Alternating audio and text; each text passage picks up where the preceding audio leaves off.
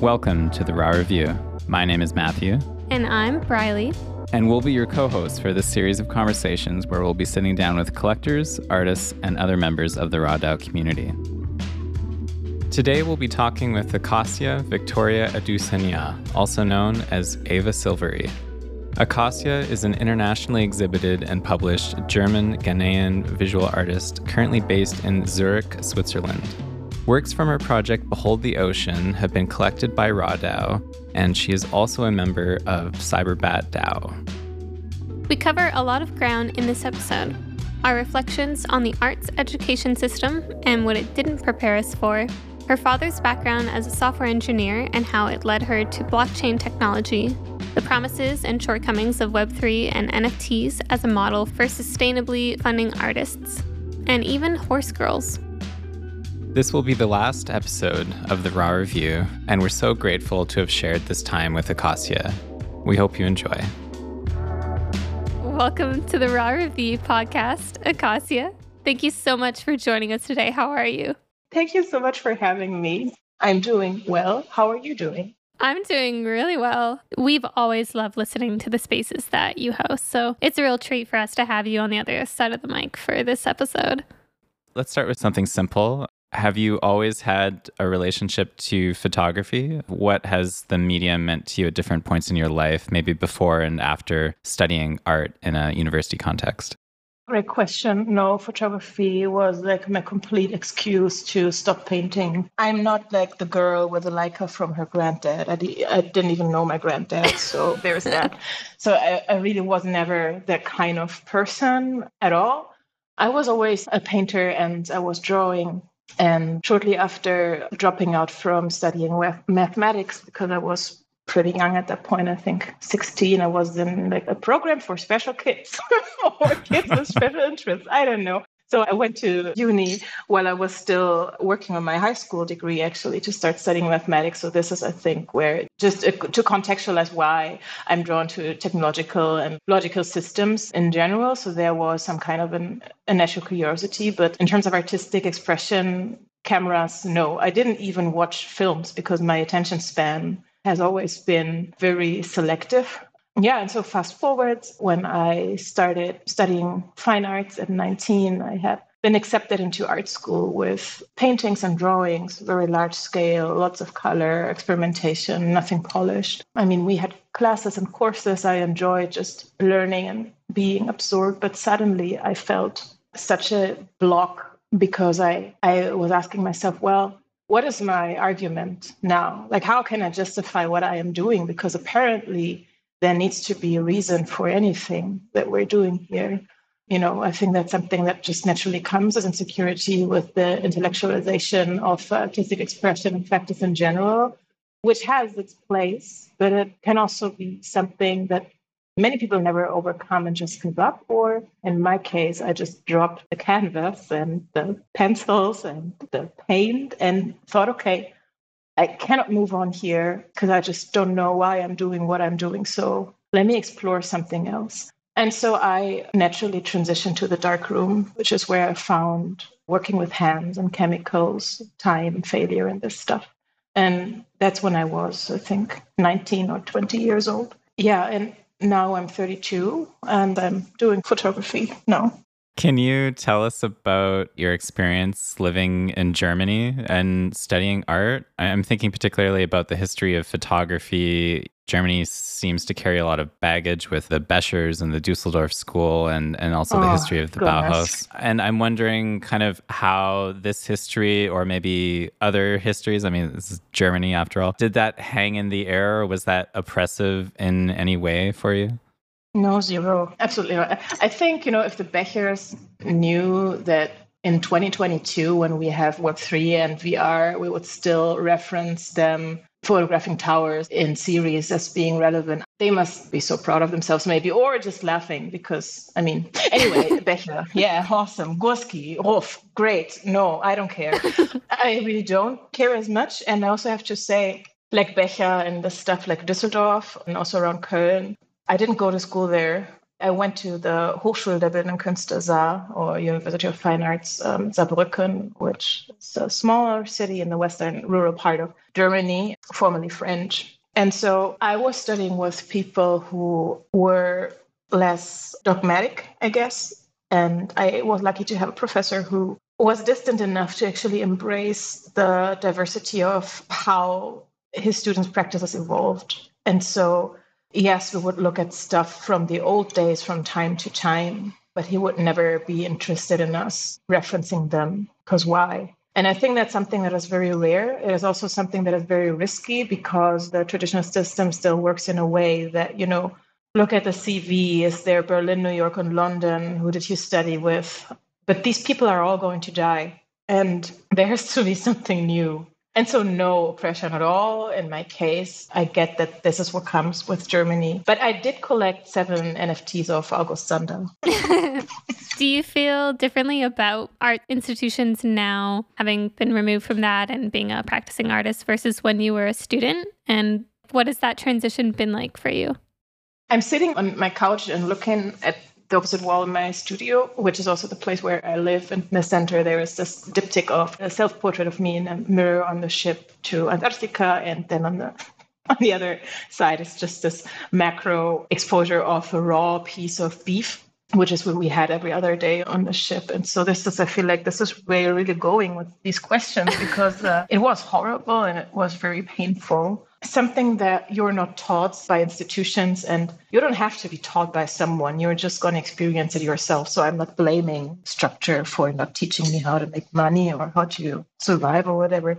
And that's not even my main point. But I think a process that not many people really articulate too well is the emancipation that is absolutely urgently necessary when you leave an artistic institution, because the people you're studying with, they get their salary every single month and are in a very secure place. Oftentimes they really don't even follow an active practice anymore. But at the same time, you have the most existential conversations with them. Oftentimes a lot of alcohol is involved as well. And it is so dramatic and it is so intense and it is so far from any strategic way to build your life. And I'm not saying that there is no place for this existential phase. I think a lot can happen from that intensity and pathetic beingness.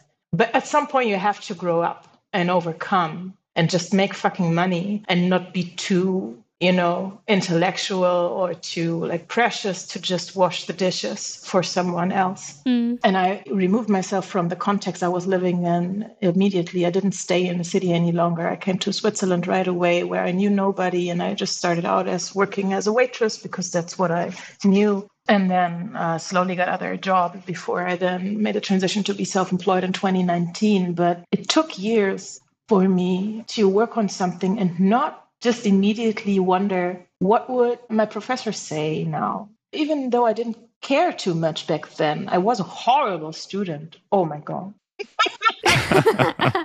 But yeah, again, long answer, but I just wish, and maybe there's a place for that. And we are talking because we know each other from the internet and blockchain is interesting. Maybe there's a place for that in photography related DAOs to kind of find formats that help bridge that painful gap between an education where everybody is paid to care about your work and the point where you might find a glimmer of hope in your future as an artist. Because in between, nobody gives a shit about you. And that can take 10, 15 years. And you just have to bag in so much rejection, which is completely fine for me, but it is not for everyone. Yeah, definitely. Matthew and I talk all the time about our reflections and also our frustrations about having gone through formal arts education and how there's a huge disconnect between these older profs that typically aren't practicing artists, or, they have lots of assistants that are doing their production work and aren't necessarily always in a place to actually give critiques because they don't practice anymore. And also the disconnect between their salaries and the people that are struggling to get by, that are artists that, have no way to make money. And then this pressure to continue thinking in the way that you do when you're in school and then graduating and, not being promised any job whatsoever and having to build up a career with nothing once you leave the school. It's very difficult to make that transition. And I agree, it can take years to not only build up the practice, but to just sort of get past that process of thinking about photography and being an artist through the lens of arts education and maybe doing what you want to do, what makes you feel good, and not having all of those pressures on you. Was there any moment for you when you were within a crisis? I obviously don't know how it manifested itself for you, but I see that we kind of really know what the other person is talking about. So I wonder. Yeah. Oh, goodness, I'm so sorry. No. Do you remember any shift where you were like, okay, this is why it was really worth it, or the opposite? Yeah, I mean, even just graduating from the BFA program, I had different jobs that were in discussion about various internships, and they had fallen through. And I was applying for jobs everywhere, even Wendy's, Tim Hortons, and I wasn't hearing back from anyone, and I had no money. And I actually slept on my friend's couch for the first 3 months of the summer because I had nowhere else to go. And it was so fucked up to have this degree and not be able to get work and not know how I was going to be able to get over this hurdle, and feeling the frustration that I wasn't really prepared to go out in the world and be able to look after myself despite having spent 4 years in the institution. And that was one of the few moments where I questioned what I was being able to take away from the practice and what it was setting me up for. And there was just a lot that I felt frustrated by as someone that at the time didn't have the means to just start making work, or, wasn't getting the grants because of, the work wasn't favored by the people that make those decisions and whatnot. So yeah, lots of pain points around that. At least we're not alone.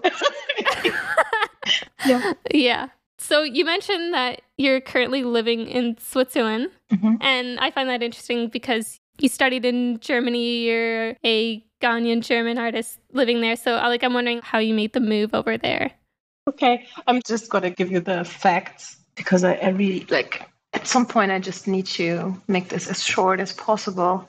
So I graduated in 2015, got my diploma, and for years I've been working in hospitality. And what I had also been doing for many, many years was being a trainer in the equestrian industry. And at that point when I graduated, I had been training endurance race horses for a couple of years already, and had competed internationally up to 120-kilometer races and all of that stuff. So I had a very good reputation and standing in European different stables, especially in France, in that sport. So my plan after art school was, of course, I'm going to go work as a racehorse trainer and continue this because that's what I want to do now.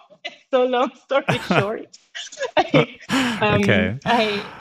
I got a contract as an endurance horse trainer at Brookley Stables in Queensland, Australia. And I had Minga as my dog at that point. Then a couple of weeks before, my dog was severely injured and was bitten by another dog, and he had to go to surgery or whatever. And I had to decide, do I leave him behind? Because the quarantine restrictions for pets in Australia are insane. And I was scared to having to leave him in quarantine or whatever because he wasn't fit enough to go out. And so I had to cancel the contract, but I was broke. And so I knew I wanted to stay in southern or middle central Europe to be still close to the horses. And this is how I found Switzerland, because they have the skiing season. And so they use foreigners who think they earn a lot when they come to Switzerland, but actually are being exploited. But, they're still happy because it's their first time making money in Switzerland.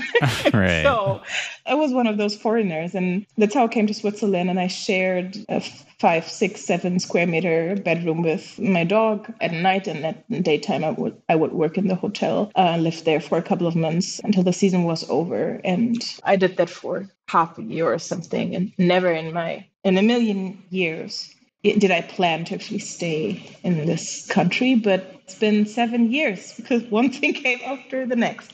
Anyway, there you have it. It's funny that you bring up the equestrian training and the horses, because we were actually going to ask you about that, because we were kind of sleuthing around your website and we were like, what is it? Horses? Suffice to say, it's a pretty unique line on a CV that we don't usually see. So thank you for giving us some context about the equestrian training, because I don't know, for us, it's fascinating. It's a horse girl. Yeah, it's just funny because there's like that trope of the American, like a horse girl or whatever, and then I can tell from the way that you described it on the website that you're very serious about this and that it was like a thing that you did professionally. So it's very intriguing. The horse girl trope. Can you tell me more about that? Well, there's Who like is this, she? these American, teenagers who are kind of well off and are into horses and this kind of leisurely interest, and daddy buys them a horse kind of thing. They read Heartland books about horses, and like their whole Right. thing is about horses. Yeah, I know them from afar because I worked for their parents. So, yeah, I get it. They exist in Europe as well, obviously. So, yeah, get it. Yeah, there's this amazing, Riley just mentioned this TV show in Canada called Heartland, and it's this incredibly dramatic show about this family and the horses and all this. And I would strongly recommend, it's a terrible show, but I would recommend that you watch it for like 5 minutes, because it's the most Canadian sense of TV or media that you'll ever encounter. It's just nothing happens. They're just on this ranch talking about horses and very mundane, boring shit. And it's the weirdest show. I would really recommend going on YouTube and trying to find like a short clip of Heartland. I'm it's already extremely Googling. bizarre. I'm already Googling, and it looks like MacLeod's Daughters or something. Yeah, this would have been my thing at like 13 or something. I would have cried and sobbed and cared about the guys and the horses. Totally. Thanks for the tip. It's so earnest and dramatic. Anyway, Oh, yeah. would highly recommend. Oh, yeah. Thanks so much. Appreciate it. All right, so we'll change gears a little bit from the horses. So Ra has acquired a few works from your series, Behold the Ocean, which weaves together many different elements. There's climate change, a time of global crisis, but also time of personal mourning and pain in your life. And so for listeners who might not be familiar with the project, can you tell us a bit about Behold the Ocean and the different parts that make up the project, which I realize is not an easy task. It's a complex project. Behold the Ocean is a photographic exploration of the circumstances of climate research in the southernmost of Patagonia / the Antarctic region, in collaboration with local oceanographers who are concerned with invisible aspects of the effects of climate change on the marine ecosystem. That's in short the red line in the project, and I've been working on this pre-production-wise since 2019, but I first flew down in 2020 in December and started production there. And now, fast forward, after having concluded the second expedition to the same region, but just much more south, now I'm sitting here in my studio on track to really bring the project to a close with one, a photography book I'm going to publish with a Swiss publishing house called Edition Fink. Second, a solo exhibition that will open in November at the Centre de la Photographie à Genève in Geneva, in Switzerland, curated by Donald Planchot. Obviously, and that's why we know each other, the project has a very heavy NFT component as well. I have 3 smart contracts right now associated with the project, one of them being on Tez and 2 of them being on ETH. Yeah, the collection that you acquired works from chapter 1. Compared to, the more formally homogeneous NFT photography collections that you can see in the market, compared to them, I would say it's a more of a collage-y, experimental collection of one-on-one photographs with descriptions that include interviews I made with the scientists. And then I also have another smart contract that you can mint from directly, which currently has a little bit over 4,000 NFTs. And that's a generative art project, actually very simple. It's like these couple of thousands NFTs were generated by code based on photograph from the ocean, the Estrecho de Magallanes, where we had our 2 expeditions. And it also includes scientific data that is completely abstract in the pieces. Yeah, how did I do? You're doing great. It's funny that you describe this project as more of a collage or experimental project that maybe runs a little bit counter to some of the other more popular genres in NFT photography. This is something that Bradley and I have thought a lot about, which is sort of the way that the typology can really do well in NFTs because, I mean, for so many different reasons, but I think partly because it is immediately understood because you see one and you understand the others. And it makes for such good content, you know, like you can post a GM with these different works from the typology. And there's just something about it that turns into a bit of a meme and it gets into people's brains and it locks in. And we both thought about how this might make it harder for other types of work to actually succeed because it's becoming apparent that the highest valued collections are all typologies, which is, I think, important to keep in mind. You know, twin flames, carpoolers, et cetera, which is not to say that this is not important work because it is, but there's something I think to unpack there in terms of what work manages to circulate well and succeed in the space. Yeah, 100%. Such an important aspect and tied to the idea of success is success is always relative to the expectation you have. In like this trajectory of me working on and tweaking the project until I finally had a hard-coded, custom-built website, thanks to Sam King. Big shout out to my developer. Honestly, like one of the best people in the space. Don't send him more email. Yes, send him more email, but be nice to him. But it's like so grateful I met him on Discord, actually. I didn't have the expectation when I released the project after speaking to, 20 collectors or so on one-on-one Zooms. I didn't have the expectations to like sell out the project or mint out project within 48 hours, which was standard back then in November. But I've said myself, okay, I'm going to give myself a few weeks. And now it's August. It still has not sold out. And in the meantime, I really, really changed my perspective on the space, but also was thrown back upon myself asking, what's the lesson there that you haven't been confronted with for the first time? Like, I think now I have a much healthier perspective on the space, much more realistic idea that is authentic to who I know I am, which is never going to be the person that just releases a typological project to, make it as easy as possible for people, at least not with this intention. And I also, I entered this space in one of the most challenging ways possible. I didn't do what others were doing. I didn't mint what others were minting, and I didn't price it the way they were pricing it because I was very, very overwhelmed and confused last year in May. And so I think it's just part of my journey in this space. And I wish for the collection to just finally be sold out someday. But I just decided to keep working on all of the other projects I'm having and start releasing them as well. And Behold the Ocean just has the absolute rights with all its complexity, beauty, and pain to just live on its very own timeline. It reminds me actually of the previous recording for the Raw review that we did with Alejandro. And we talked about how there's this enormous pressure to sell out a collection.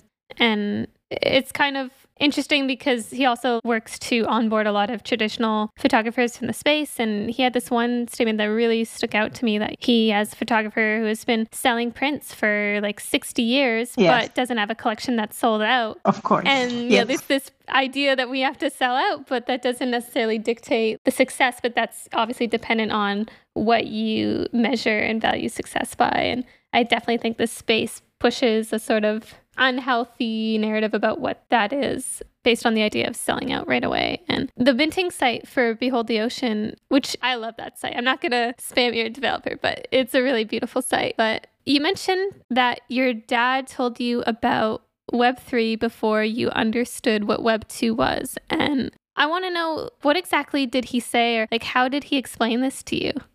He was a person who didn't explain something to me until I clearly signaled to him that I was going to listen.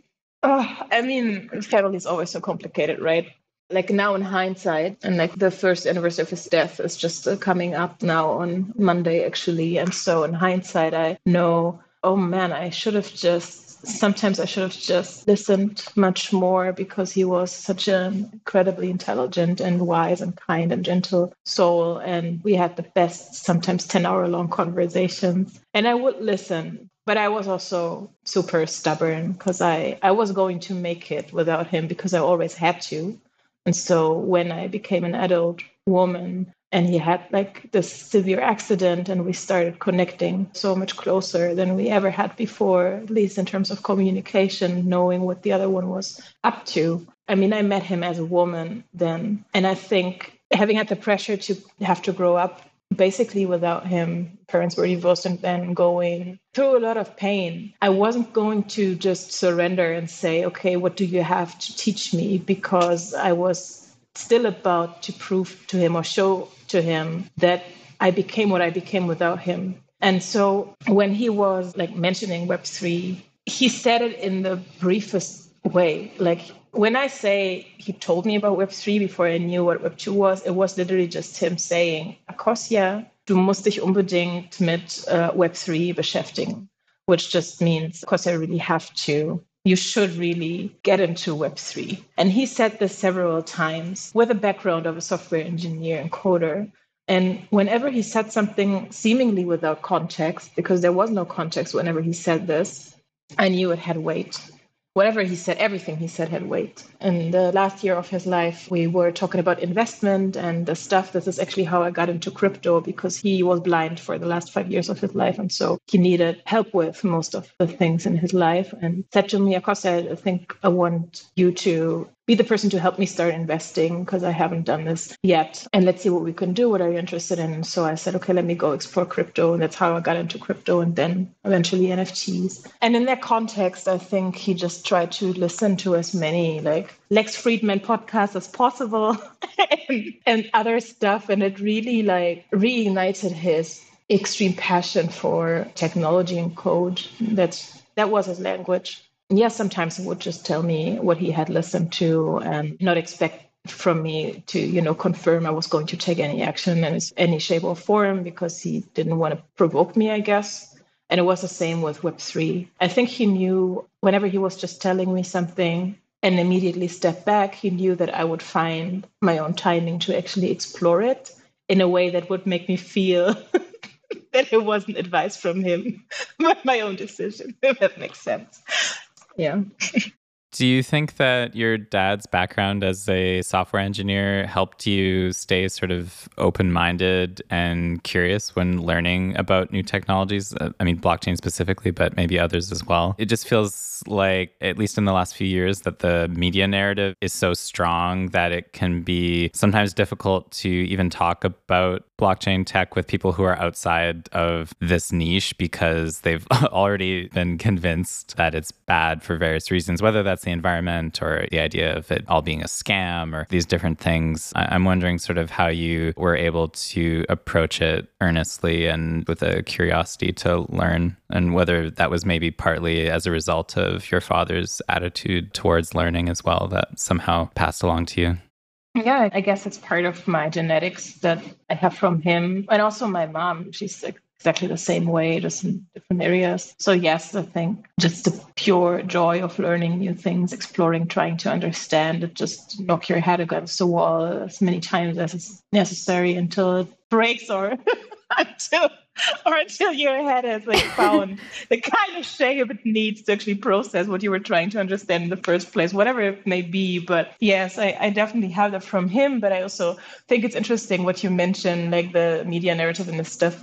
I'm not a person to consume a lot of media necessarily to understand stuff. I think if you stumble upon a piece of media or news, and either it triggers your interest or it does not. And if it does, then you will become a person to understand about it. And you don't need that superficial pop cultural landscape of quick media anymore. So you pass that point very quickly. And so I think the people that you just mentioned, another trope, I guess, I think they consume media for entertainment, which is fine. Being entertained by news because you just want to talk about how bad new things are. I think there are these kinds of people, but There are others who just understand that there is something to it, and it's not about just gossiping around and, wasting time defending the status quo that is so comfortable or uncomfortable actually for you, but actually to pass that point and see, okay, what could my contribution to that look like? Or where are these smart people coming from who built that stuff, and how can I learn from that? And so, yes, I think generally my parents' attitude towards new things and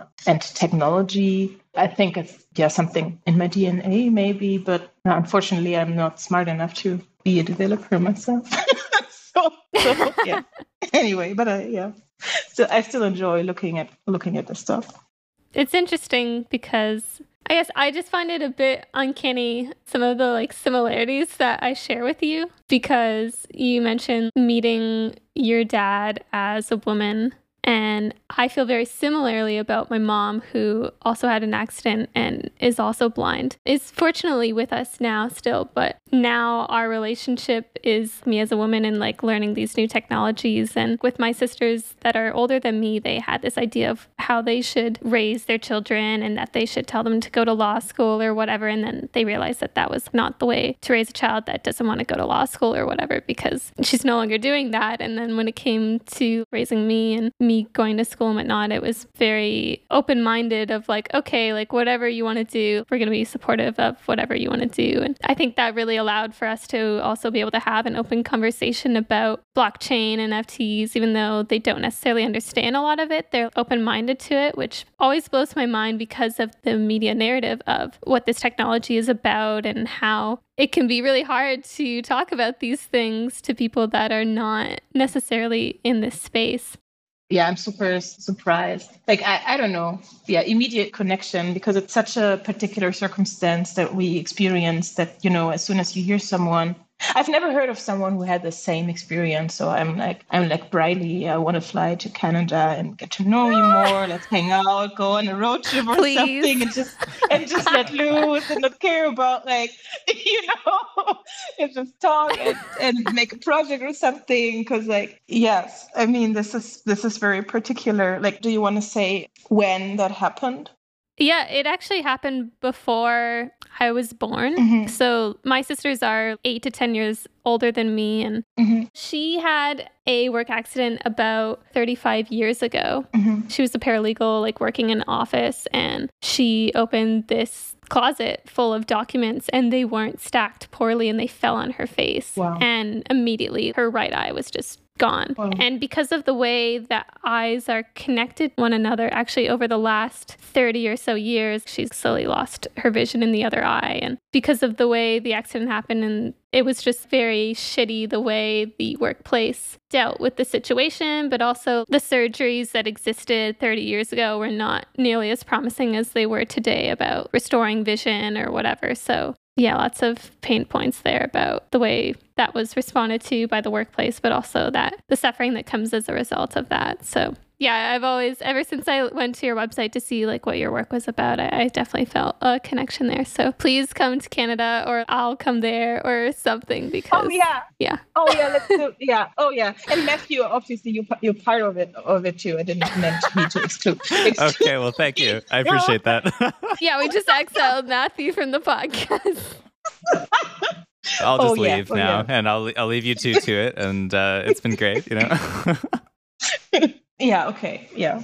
So changing things up a little bit, I guess going back to Web3 and the art world, especially the traditional art world, it feels like the grant system there is very centralized and biased towards certain types of work and almost necessitates a post-secondary arts education. If someone wants to be represented by a commercial gallery, they also need an active CV filled with exhibitions and publications, which requires a significant investment with no guarantee of financial return. In other words, it's really expensive to be an artist that is eligible even for modest grants or awards. And we noticed with Behold the Ocean that you crowdfunded it, and there's also an art blocks collection. I hope I pronounce it right, Kaleidoscope, in which 10% of the primary sales and all of the secondary sale royalties go to your project. And so I'm wondering, do you think that Web3 unlocks new and sustainable ways for artists to fund their work? How do we move beyond the current funding models of the traditional art world?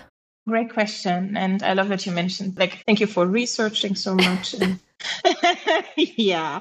And cool that you mentioned Corpse. I don't know how to pronounce it correctly either, by like the super brain Daim Aliad, who is just one of my, like, he's just an incredible person.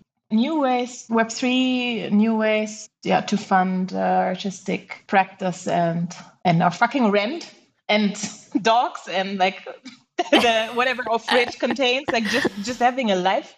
New ways, yes. Sustainable ways, I don't know.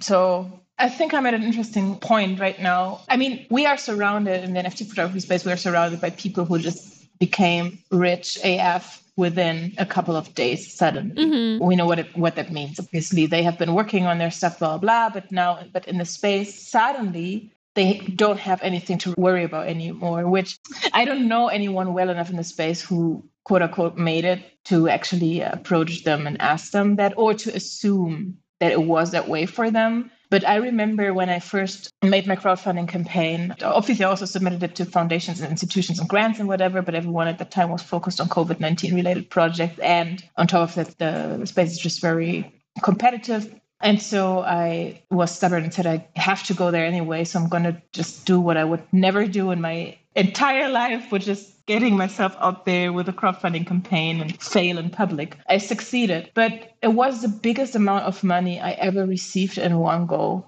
And I don't come from money. I always say, like, we were rich or wealthy in books and imagination, but we never owned a house. My father passed away in very, very simple circumstances, and I hope my mother doesn't have to, because I hope she's around for long enough for me to actually change something for her circumstances. But long story short, I do not come from money. I come from scarcity and from being able to make it work somehow. And it's ironic that I'm sitting in the most expensive country in the world right now, in the middle of the most expensive city here, which is Zurich. I kind of made it until here. It's sick. But I remember, like, with the crowdfunding campaign, suddenly there was like a 5-digit number on my bank account, which I had never seen. Obviously, the money was for the production cost, but I experienced a panic attack and severe anxiety because I didn't believe that this wasn't me. This wasn't a part of me.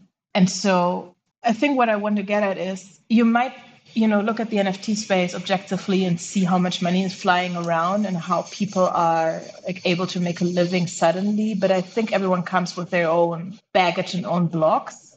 And I don't think it is as easy as it might seem from the outside. And both of you know it, obviously. The question is, like, it's much harder in a way because we are so surrounded by people who suddenly changed their lives in a matter of 15 seconds because they dropped on quantum. And I think it's very, very difficult and unsustainable to sustain yourself 24/7 in this environment while you are just not meeting them at their level over and over again. And I actually think it's much harder than any other environment artistically that I've experienced before, because it's so incredibly competitive, but then also embedded into this toxic fabric of, like, false positivity. I'm just real here, because the majority of the people who are investing a significant amount of time in this space are never going to be able to live from their work, because they wouldn't be outside of the space either. The percentage is just very low. And it's not because, their work is bad or what do I know why it is the case? But we see the numbers and we just know it's not the case. So I never want to paint the picture of Web3 being a savior of an artistic future, because I think we had an opportunity window, or several opportunity windows, based on genre, based on discipline, based on circles of people, based on, activity of different apps. We had different opportunity windows in the last couple of months, and they worked very well for some people. But we see over and over again how these windows are becoming saturated quicker and quicker, if you know what I mean. And we have to move on to the next scheme or to the next strategy or like the next thing that excites people in order to put people into that framework who then make it within that thing. I hope kind of it becomes clear. I think maybe it's not the answer you expected, but I didn't just want to confirm, oh yeah, it's like Web3 is gonna save the artist. I don't believe in that. Honestly, I think it really takes just as much effort and a lot of like thick skin to realize and recognize that you might not be one of the very, very rare people, percentage-wise, who's going to make it. Yeah, if you want to, I mean, if you want to hear something positive, I can dig more and give you positive examples. But we talk about this so much about, the people who highlight the people who sold out, who made it. But what about the 99%? I think there's a constant tension between the toxic positivity and everything that can bring, because there's a lack of criticality in the space, right? We're very afraid to tell someone that their work isn't good or that there are things that they can improve. A lot of Twitter spaces are basically people saying, wow, you're so great. I'm so excited for all your things. You're so great. And it's this kind of circular reinforcement, and there can be a lack of maybe honesty. So no, we appreciate your answer for exactly that reason, because I think you are being honest and forward. I think that there are a lot of windows of opportunity, but we still can observe many of the same inequities being replayed in the space that we're building, which doesn't mean that it doesn't have potential to improve things, but it does mean that we can still trace these same systems that might hold certain people back from succeeding versus others. I know that for both Bradley and myself, when we first really got into all of this, there was a sense of kind of euphoria about all of the new tech and everything that was possible. And I think just being able to look at that big picture and build your own mental models of how these decentralized systems work against a lot of traditional systems, I think it is a useful way to look at things, but we also need to be wary of wearing the rose-colored glasses that it will fix everything, because it won't, and that we still have a lot of hierarchies and structures in place that do make for, like you said, a very lopsided experience where some succeed immensely and many do not succeed at all. I think there is still sort of a quiet background hum of that traditional power structure lingering. And I think we can see that play out in different ways. Just the fact that the top 10 photography collections account for, 90% of the total sales volume of NFT photography. But also there's many accounts, I won't name any names, but of wash trading and things of that nature happening to prop up certain projects and to generate froth around certain collections in order for certain collections to be deemed more valuable or more important or whatever. So I don't think I have a question, but I guess thinking big picture, do you feel like crypto and Web3 at this point in time is fulfilling some of its promises, or do you feel like for the most part it's falling short? I wish I was more involved into crypto in general, DeFi in general, all that stuff, but I feel like such a fraud philosophizing about it, if that makes sense, because I don't always feel like that, but I just never want to come across as someone who believes, say, we're an expert at this at all, because I obviously am absolutely not. And I do believe that a technology doesn't have the responsibility to fulfill any promise. It's going to be us, with the sticks and stones or the blockchain, doesn't really matter. And I don't think we have to be so surprised about more and more scams and wallets drained and blockchains hacked being talked about every single day, because we are just the same people. We will always be the same people.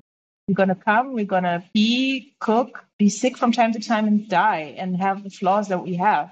I think Web3 makes it so easy right now to just disguise that by a very shiny new environment that is oftentimes are very, very broken in the back end, from what I can tell as someone who's not a developer, but we see it every day, right?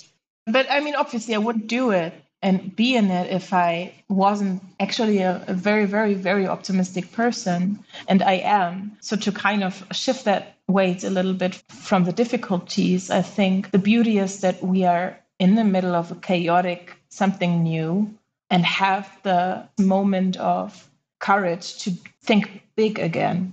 I think that was very difficult before, because we were so exhausted of knowing how things worked. And that's kind of an opportunity to start from scratch with, okay, let's go back to the drawing board for 1 second and actually reconsider what the challenges are that we are facing in our micro communities and societies. And then see how this new technology, which is bridging to enthusiastic individuals and organizations, how can we use this environment at this like very specific particular moment in time that feels revolutionary? And this moment will pass. In a couple of years, it won't feel that way anymore. How can we use that to actually provoke excitement and continue working on something that has been an issue for decades? So, I mean, you said you didn't really have a question, so I think it's fair if I don't really have an answer. I'm going to end there with that thing. Yeah, no, I think that's really fair. I mean, after I think we came over our initial wave of euphoria and excitement around the space and acknowledged and witnessed some of the things that aren't fulfilling, I've still come to the idea that web3 and, the ideas around it more generally is that it gives us the option to try to rethink things through or reapproach different systems. And while there's no guarantee of whether they will work or not, we have the option to try. Whereas before, in certain situations, we just had one way of doing things. So I think there's still light at the end of the tunnel about thinking about new systems, right. And maybe certain projects or certain organizations won't work out, or not everything will be decentralized, and maybe it shouldn't, but we have the option to at least try. Yeah. And I noticed that you're a member of a number of organizations, including Cyberbat DAO. Yeah. And I was wondering if you could tell us a bit about Cyberbat and your experience as a member there. Yeah, we are a little bit dormant right now. Organized in an artist club and an operations club. I'm part of both. And we had a digital art fair in Hong Kong and giving some of our artists the opportunity to exhibit their work at Art Dubai this year, then being invited to NFC Lisbon and some other really awesome activities and collaborations with bigger platforms in the space. Cyberbat is a collective community founded by Linda Dunia, who is one of the brightest people, not just in this space, but beyond. She's such a gift. 1 year ago, approximately, started with a show, which was the first NFT-related exhibition on the African continent. It took place in Senegal in the Gallery of Wanma, and had a digital reflection of that exhibition on Foundation at that point in time. And that's kind of how we started, and we realized the people who came together kind of worked very well. They were very, very different people who all have in common that in some way, shape, or form, we relate to the African continent in our ancestry. We have people in the DAO who are from Zimbabwe and now live in Canada or in London.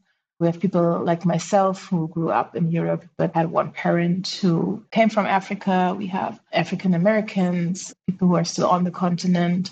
So it's very, very diverse in terms of our relationship to the continent, but that's what we kind of share and have in common. And it's really supposed to be a place embedded in Web3 where artists are being provided with opportunities to accelerate or support their independent artistic careers. And that can come in many ways and shapes and forms. We don't really follow a strict agenda or anything. We are exploring different opportunities and collaborations. And I think we made it a point to take it slow. Didn't, announce being a DAO and launch a token immediately and just commercialize our vision, basically. But we are growing, consolidating very slowly. Also, Linda is pregnant. Her daughter is going to come out in she was supposed to come out a week ago, I think. And she's still not around. I don't know what she's doing. But yeah, so one of our main protagonists is super busy with stuff. We are around, and the most important thing is many of our artists are doing incredibly well, like Adesola, for example, Moons and Diamond, Lana, Linda herself, obviously, Kenza Suari, May. So I hope that gave kind of an overview of how we don't really have an agenda, but we are there, and we're going to be there 5 years from now as well. Are you interested in the idea of DAOs? Because we've already spoken about quite a few big picture things, so, I don't want to be annoying, but if you're interested in the idea of DAOs as sort of an alternative to, I don't know, what we might call traditional organizations, whether that's a nonprofit or a company or whatever it might be, DAOs can be sort of this different way forward of bringing people together with a shared vision, with a varying degree of decentralization. It could be anything from a DAO, just a group of a few friends that for whatever reason want to be a DAO to buy an NFT or whatever it could be. Or it could be this huge DAO like, Compound or MakerDAO or something like that. It's cringy, but there is a good Winston Churchill quote along these lines that says, democracy is the worst form of government except for all the others that have been tried. Yeah. And, DAOs are sort of this way to at least try and bring a democratic element to how we make decisions. So just to give a personal example, I have worked at a university, and the way that roles and compensation are decided is very rigid and has nothing to do with what value someone might actually bring, but has to do with what they were hired to do. And they were hired for a certain reason with certain qualifications and all these other things. Whereas in a DAO, a lot of times the compensation is way more flexible and is more based on, well, what did you do? What did you get done this month? How can you help? What do you want to work on? It can be unbearable at times, but you're tasked with not only figuring out what is your job, but how you're going to do it. So broadly, we were wondering if you see potential in this new way of organizing communities, or is this something that you've thought about? Yeah, I need to learn more from both of you in that regard, 100%. For me, being in a DAO right now, none of us has ever been paid. And we knew that from the very beginning. We tried to kickstart the operations with a crowdfund on Mirror, and it just didn't work because we didn't sell enough work. And so we just had to keep bootstrapping, and that was fine. But at a certain point, you just wonder, not everyone can afford it at the same intensity anymore, or even at all. And I can't imagine that many DAOs that were passionately started that way function the same way. And even if you have money in the beginning, it doesn't mean that you still have money 6 months later.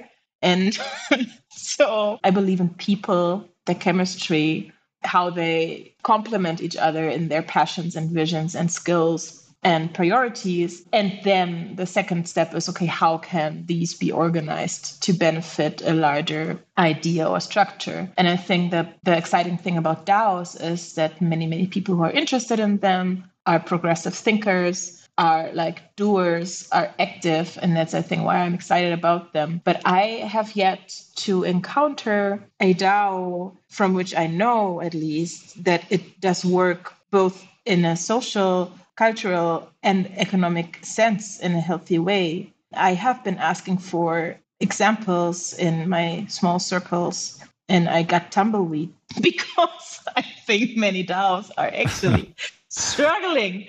And behind the scenes, I don't know how decentralized the DAOs are. It is such a sexy word. I love the word DAO. It's you just want to say it, right? It's you want to have the t-shirt. I want to have the t-shirt. I don't know. But what does it really mean?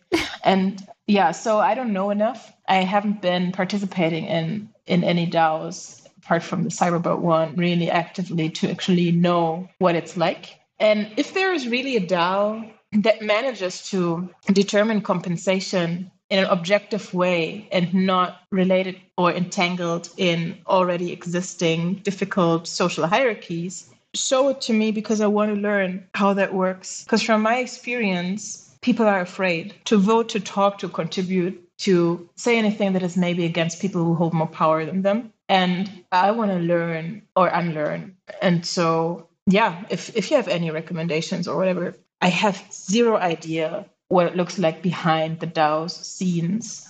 And one thing I know is, and I don't know the people, unfortunately, I just was very impressed by their transparency, I guess, and their accessibility in terms of how their structures is Mirror DAO. The guys who run the Mirror publishing platform. Right. I think when they were in the process of becoming a DAO, they were super, I had never seen anything like it. And I have yet to read everything that they publish and listen to everything they released. But yeah, do you think that DAOs, what is a DAO? Well, I think it's interesting that you bring up that DAO is a sexy word, because I think that's a really good point, and it belies something that happens a lot, which is that people want to use the word DAO because it has cultural cachet, but they don't necessarily want to actually follow through on what a DAO could be. And I think the other problem with DAOs is that we're using one word, which is DAO, but really this is a spectrum of different things. So on the one hand, on the extreme of decentralized would be a DAO that is actually autonomous and is governed on chains. So for example, if the DAO is voting on something to spend money on whatever and the vote passes, then a transaction is queued and executed. Whereas on the other end, a DAO could be just a group of people that have the same token and they have funds in a shared wallet and they go buy something, but it's all based on trust and they just are making decisions in this casual way. So it's this whole spectrum of a range of how centralized or how decentralized this can be. And I remember Briley and I ran into a couple of friends on the sidewalk one day and they were asking us about what we do. And we were saying like, well, we actually work for DAOs. That's what we do now. And, after explaining it to them, because of course there's always this awkward period of, okay, so first of all, here's what a token is, and then here's what this is. And you have to go through like 7 different things. And then finally at the end of it, you get to the DAO part and you're like, okay, so a DAO is this. And, by that time they're half asleep. They said to us, wow, so you guys are from the future. And it was just a funny moment because we realized how insane we sound when we talk to people because they work in like an office or they work at, whatever. They work for a business or something. And then here we come along and we're like, okay, so every month, we vote on who gets paid what. And then we do, and it sounds so radical when you actually sit down and explain it, and when you actually wrestle with the fact that you are trying to rethink and overhaul the way that people work together and the way that people are paid and the way that consensus is formed and all of these different things. And it's nowhere near perfect. In fact, it's extremely flawed. Like you said, it comes back to people, not technology. But when we actually confront that, there is a lot that is experimental about this, I think. And we certainly have experienced some of that with the coordinate system, which is how compensation is decided. But it's full of flaws because, as you pointed out very poignantly in our conversation, if ultimately we are making these systems that boil down to people, then all of the flaws of people will also be present in those systems. It's just a fundamental truth that we'll have to deal with. And I think trying to come up with better ways to organize ourselves and work together and find adequate and fair compensation and all these things are such huge problems to solve. And I think it's fun that we're trying to solve them, but man, we don't make it easy. These are such complex issues to address, Yeah. And I think you said we make it complicated. I think that's the flaw of our species. An interesting tension or contrast that comes up when I think about DAOs. The one hand, it is so, yes, you're from the future. And one of the most radical changes is that it's hopefully finally break our idea to pay people for their time, which is an outdated idea that comes from the Industrial Revolution, really, but it's over. So how can we, compensate not paying people by the hour, but for something else? And at the same time, the urgency of new and efficient and liberating economical structures come from such a neoliberal idea of thinking that is also connected to many, many issues that we're actually having as a society when it comes to mental health, for example. Maybe I sound abstract right now a little bit because I'm interested in contemporary philosophy and how we can imagine a new way of thinking beyond just efficiency and being subject to our own self-exploitation. And, the more advanced technology becomes and the more efficient our organizations become, I think we don't even realize what we're actually doing and why we're doing it. And so I think technology and culture are inherently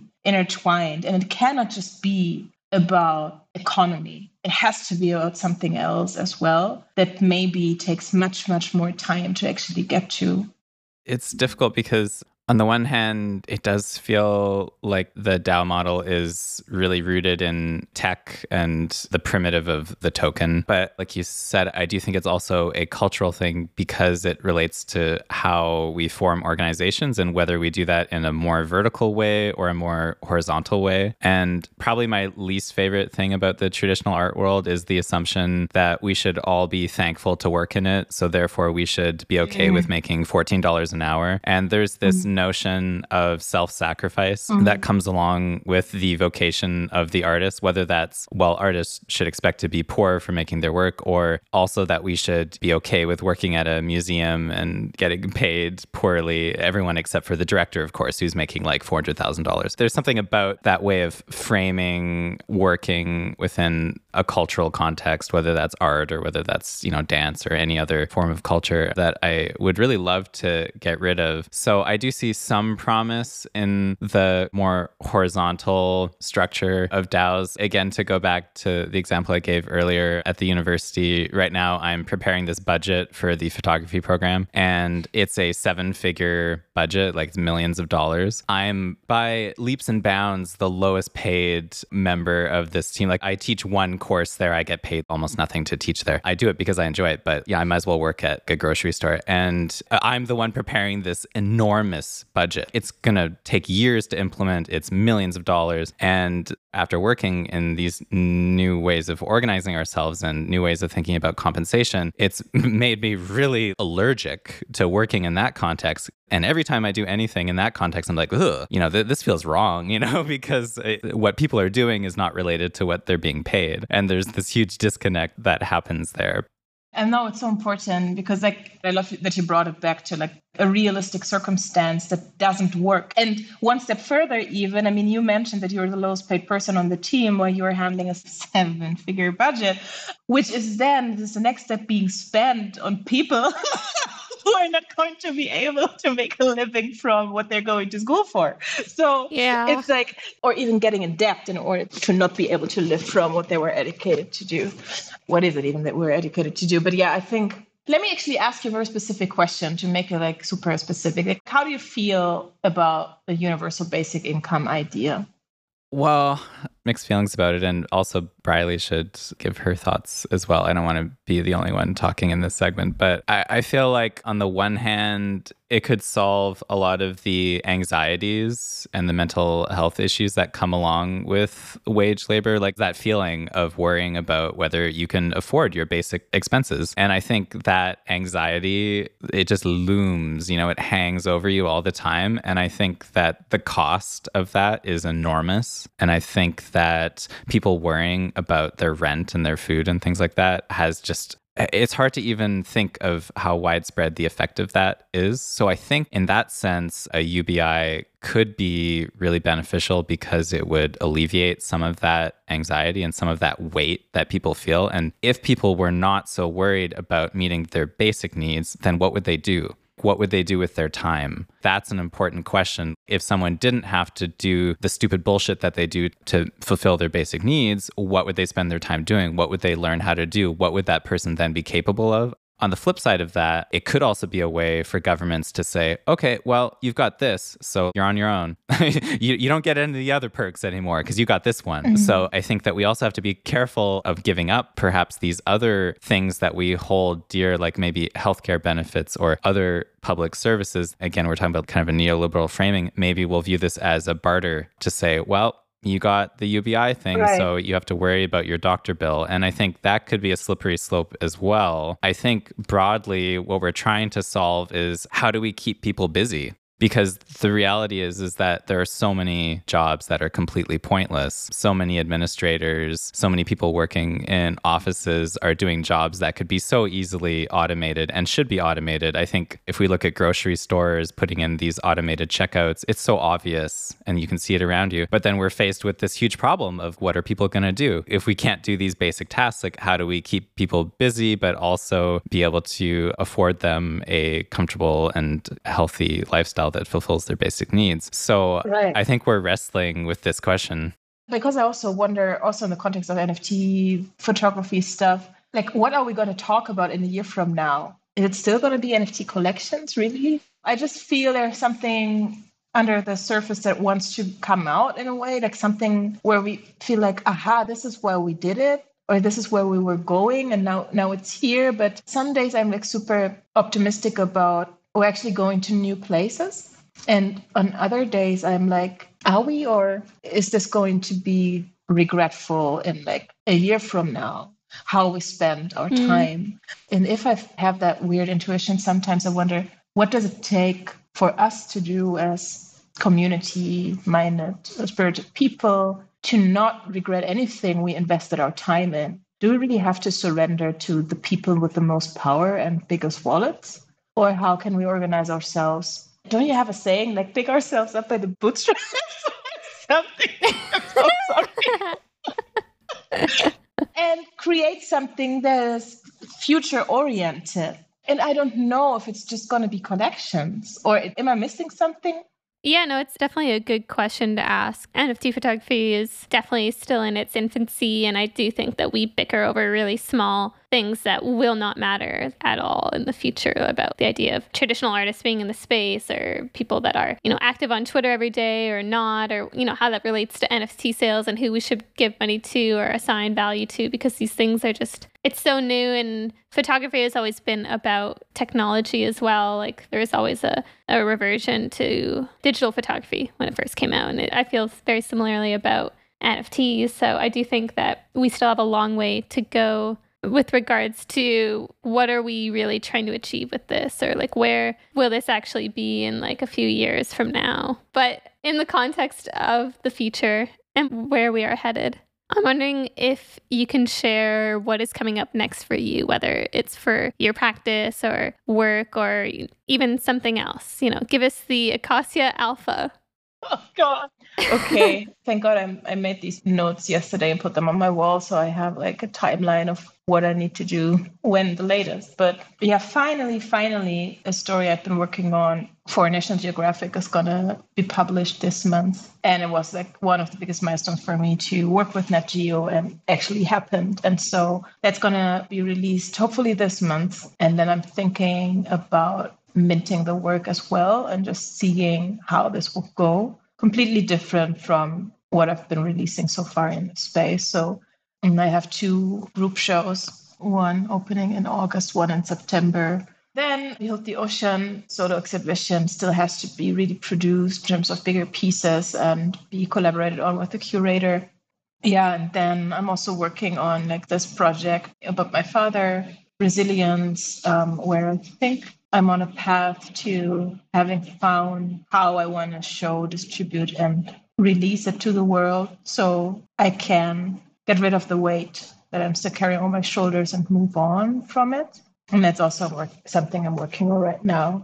Okay. And where can listeners find your work? Where should they go online to see what you're working on? Well, listeners, why don't you just come to Switzerland and like come to the show and do something in real life and hang out at the show, which is opening on the 22nd of November in Geneva. And if you're going to stay at home, on the internet would be akosuaviktoria.com. You don't need to know how to spell it. You can just go to my Twitter, Ava Silvery, and find the link. Thank you so much for joining us, Akosua. This has been a real treat to sit down and have such an honest and open conversation about everything happening in this space and in our lives. We'll definitely be following your future projects closely, and hopefully one day fly over to Geneva or vice versa. Thank you so much for having me. And I'm sorry that you have to go through the edit of the episode, but at least you're being paid, I guess. So yeah, there's that. So, yeah, thank you for having me. Oh, thank you so much, Akosua. Thanks for tuning in to today's episode of The Raw Review. You can find us online at rawdow.xyz and on Twitter at TheRawDAO. Join the conversation at discord.gg/rawdow. The Raw Review podcast is for educational, informational, and entertainment purposes only. Views expressed by guests and the host do not reflect the views of RawDAO. The Raw Review podcast is not investment advice or a solicitation to make any financial decisions. NFTs and cryptocurrencies discussed in this episode are not endorsed by RawDAO. Do not purchase raw tokens, other cryptocurrencies, or NFTs in anticipation of financial returns. Please do your own research.